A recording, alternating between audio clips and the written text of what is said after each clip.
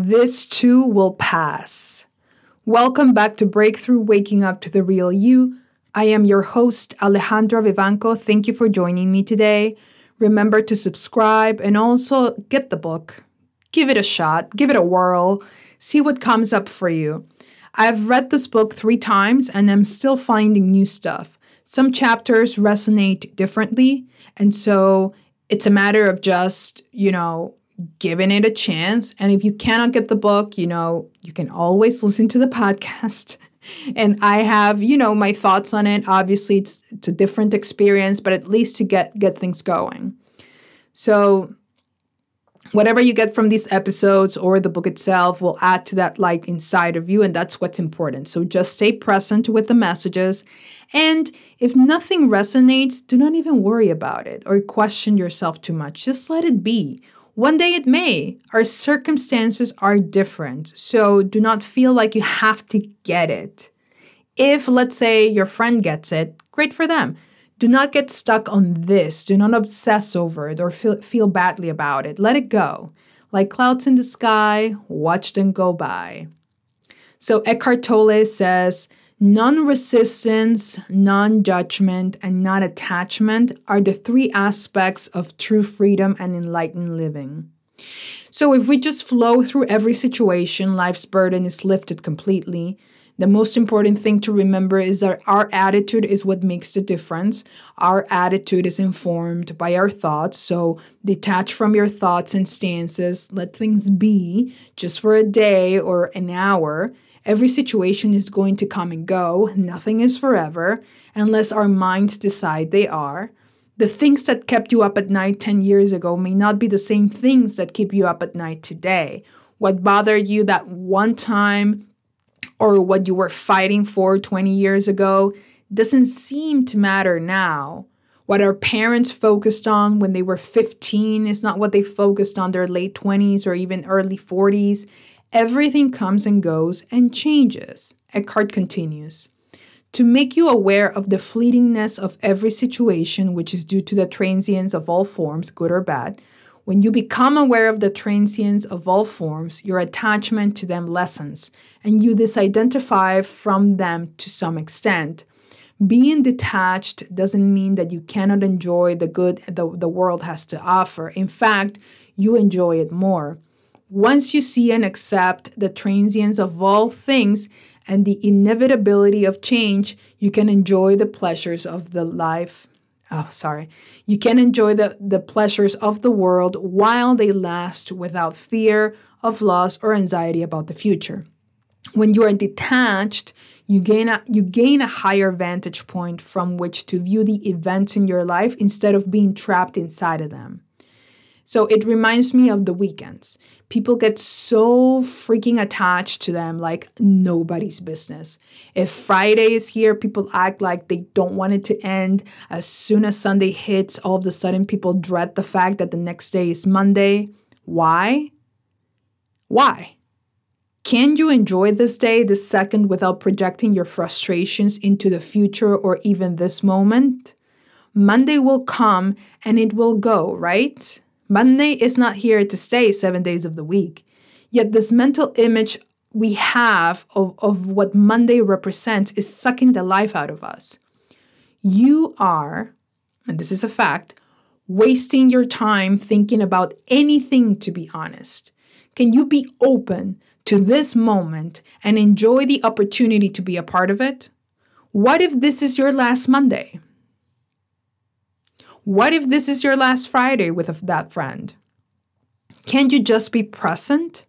Instead, we all get together, well, not me, but we all get together to complain about the same things and let time pass us because we are in our heads too much and we're fighting our reality. Now you can enjoy and honor the things of this world without giving them an importance and significance they don't have. You can participate in the dance of creation and be active without attachment to outcome and without placing unreasonable demands upon the world. Fulfill me. Make me happy. Make me feel safe. Tell me who I am. The world cannot give you those things. And when you no longer have such expectations, all self-created suffering comes to an end. That's a very good quote.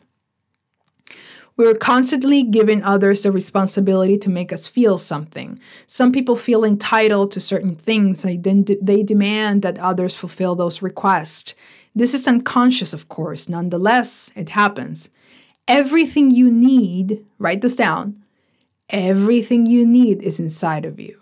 Once you get to know that world within, you won't be controlled or influenced by what happens outside of that inner world.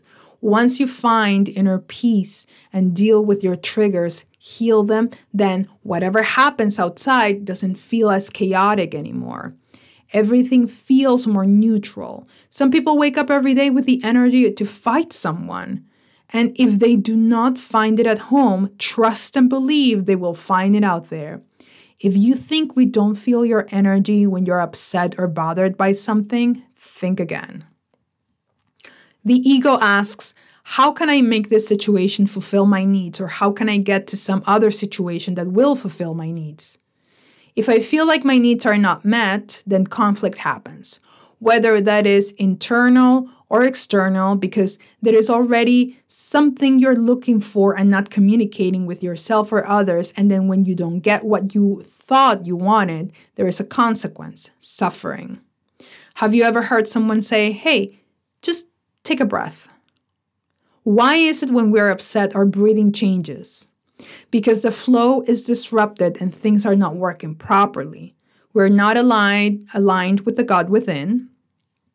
And remember that breath happens. We do not do anything to make it happen. As in, we do not think about breathing, but our thoughts can disrupt that and make it harder for us to breathe.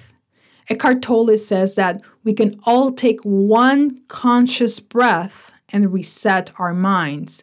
Just a moment where we distance ourselves with our thoughts. He's saying just one. Is it hard? Yes, for some. We're used to and identified with the voice in our heads. He continues.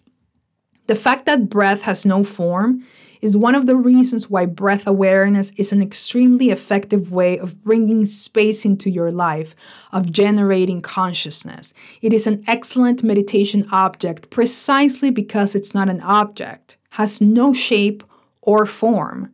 The other reason is that breath is one of the most subtle and seemingly insignificant phenomena, the quote-unquote least thing that, according to Nietzsche, makes up the best happiness. So the next time you find yourself getting to that conflict point, and you know it, we all know when we're about to get there, take one conscious breath. Just focus on the breath in and out. Take your time and empty your mind. Just see what happens. Do not judge it or have an opinion about the breath. Just take it. Let's see if the pressure comes down just a notch. It is the only way we can bring ourselves back from our ego self. Focus on the breath. Isn't it tiring to fight our way through life? Of course. But remember that this is a choice you have made unconsciously. We all have. This is how things are. Survival is the only way. And off we all go fulfilling that prophecy instead of taking one conscious breath and changing that perspective.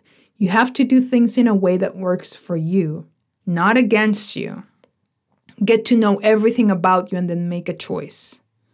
Eckhart continues. Here are some ways in which people consciously try to emphasize their form identity. Okay, this is a really good quote, so be honest with yourself. If you're alert enough, you may be able to detect some of these unconscious patterns within yourself. Are you ready? Demanding recognition for something you did and getting angry or upset if you don't get it. Trying to get attention by talking about your problems, the story of your illnesses, or making a scene. Giving your opinion when nobody has asked for it and it makes no difference to the situation. Being more concerned with how the other person sees you than with the other person, which is to say, using the other person for egoic reflection or as ego enhancers.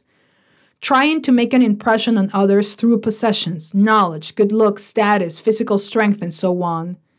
bringing about temporary ego inflation through angry reaction against something or someone, taking things personally, feeling offended, making yourself right and others wrong through futile mental or verbal complaining, wanting to be seen or to appear important.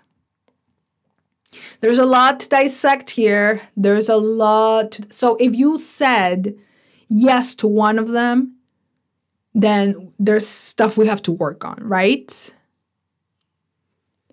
So it doesn't mean we're bad. And I think that that is one of the things that we struggle with when being honest with ourselves, because we were taught from a very young age that, if we made a mistake, it meant that we were in nature bad people, and we deserved, punishment and to suffer. So it's very hard for us to accept and be honest. And this is something I'm going to do a book. Yesterday I Cried by Ian Lavensant, a great, great book. My goodness. But she puts it so well, how making a mistake can make you feel that your whole existence just doesn't matter, that you are a bad person and there's nothing to do to redeem yourself. Because from a young age, you learn punishment to the extent that, you just don't want to be in a position that somebody punishes you, but at the same time, we punish ourselves in our minds because it's a punitive society, especially if you subscribe to a religion. So we struggle because we don't want to deal with that consequence. And that's why there's a lot of people that go to confessions and they get out and do the same thing. It's about not being honest with yourself and trying to get away with things, or trying to be, to ask for forgiveness, but then you're not really, doing the extra steps. If I ask you for forgiveness, it's because I understand what I did and I'm going to make amends. I'm going to change. Like really, it's like an awakening, like a mini awakening. But we don't do that. We just go ahead and try to hide ourselves constantly because we don't want to be seen as bad people. Isn't it sad? So anything that resonated with you from the things I've read, this is from chapter 8. Just be honest. Because for you to get to know who you are, you have to know who you're not, right? And so we need to dismantle the whole system of beliefs we have subscribed to so that we can really be free. Wouldn't you want to be free? I want to be free. That's why I'm working so hard trying to be free. And sometimes some things come back and it's a back and forth and, live your best life and then deal with what is instead of trying to subscribe to an idea of what things should be or who you should be. And we blind ourselves and engage in certain things like Twitter, which is a cesspool of opinions that nobody asked for, or Instagram, where everybody wants to be the most beautiful, or the one who has a bunch of followers, or the one who has this many likes, or YouTube, or any social media can be used as that. And so if we engage in that, we get lost in it. Is it bad that we engage in it? No. Stop with the binary, good or bad. It's just what is. And once we fix it from within, then it won't resonate as much. So let me end this episode. Again, first, thank you so much for listening. I'm working right now on another book. It's a great, great book. Same realm. It's going to be like book community, book club, whatever. And I'm hoping that anything that I say can resonate somewhere. I have heard this before many, many years ago, and I didn't pay attention to it because I didn't give a shit, right? But it stayed with me. And the more I heard, the more I listened to people talking or YouTube videos and all that, I realized that, oh, well, yeah, it kind of makes sense. And then boom, everything just aligned for me to, start my own path and forgive, let go, and all the good stuff. That's why I wrote that in season 1. So, and it was obviously the early stages of things, but it's good to share because you never want to feel alone, because it's just a bad place to be in. So if you can subscribe, it's free. If you can share it with someone, that's greatly appreciated. And let me end this episode with this quote. Another pointer to the truth in you is contained in the following statement. And this, you really have to think about this one. It's a really good one. Are you ready? I am never upset for the reason I think. And with that, I say till next time. Bye.